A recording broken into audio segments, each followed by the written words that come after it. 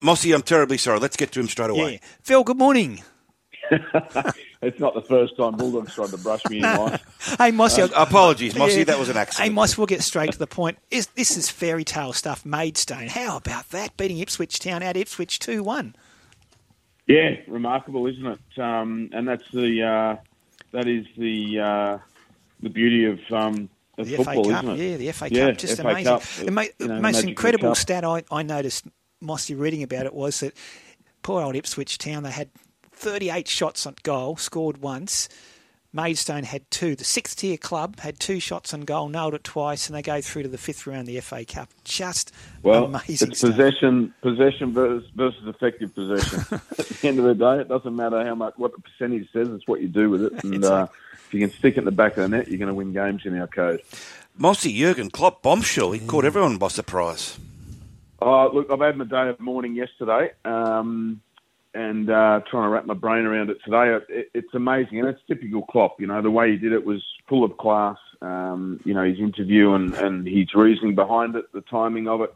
But this day was going to come at some point. I was just hoping for a Sir Alex Ferguson-esque reign at Liverpool that might have lasted a couple of decades, not just one. But anyway, c'est la vie. We need to get on with the planning now of who will take over from Klopp. They are huge boots to fill, or runners to fill. No surprises, Bulldog. There's one name that has emerged in a list of 5 early candidates, and that is our Australian maestro, Ange Postecoglou. So, is that realistic, Mossy, or do you reckon that's just scuttlebutt? No, it's definitely not scuttlebutt. This has come from Liverpool News or Liverpool.com. So right. They're well informed. And I'm not surprised that, his name will be linked because of what he's done at Spurs so far already. Ange is a lifelong Liverpool fan. If they came knocking right now, would he leave Spurs after one season? Gee, big call. When Liverpool comes knocking, you can't brush that off as, I'm not even thinking about it. It's something to think about. I'm not saying that will happen or has happened. But he's certainly in the conversation. What about his contract at Spurs? And just as an aside, Spurs were knocked out of the FA Cup 4th round, losing 1-0 to Manchester City at home for Tottenham. But what about his contract at Spurs, Mossy? Well, yeah, that's right. I mean, Liverpool, they'd have to buy his contract out if they were seriously interested. But where there is a will, there is a way, and where there's a will with a club the size of Liverpool, they generally find a way. So who knows? I'm not saying he's favourite for the job, not by any stretch. All I'm saying is that it's no surprise to see his name in the early conversation. Yeah. And A-League, Mossy, the Wanderers, run us through that. The Mariners have made it 10 straight.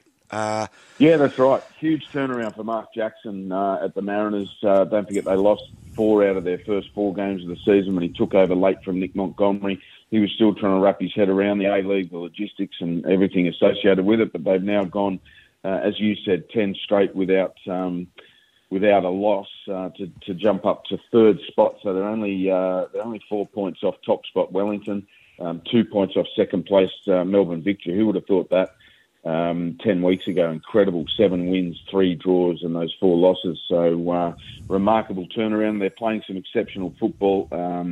2 great goals yesterday in the game, the win over Brisbane, who are really struggling. But in the other game, Western Sydney Wanderers, they were very gritty. They had Simmons sent off, which I thought was a harsh call. I thought he slipped before the challenge on young Kane Vidmar, who is Tony Vidmar's son. But nonetheless, it was an arm wrestle at North Hobart Oval, and Western Sydney deserved the win in the end because they defended really well after they got the go-ahead goal with 10 men. Just the one game today in the A-League, Mossy MacArthur take on Perth Glory. Is that part of Mossy's multi for the weekend? Well, it's just the same gamer for me today, Ray, and I'm going to tip MacArthur at home against Perth Glory. I'm going to tip 3-1. Perth will come with some confidence. They beat Western Sydney away from home last week just to silence a little bit or quieten down the doubters that they couldn't win on the road. But I think MacArthur will be too strong at home. It's time for a statement win for Milo Sturjovski's team, and I think they may get it today, although Perth will be definitely hard work. But 3-1, same game multi, MacArthur over Perth Glory. And Mossy, the Socceroos play Indonesia. Is that this afternoon or tonight? Tonight, 10:30 our time, Bulldog. Huge game. Indonesia had to start from scratch 10 years ago. They were banned from international football by FIFA.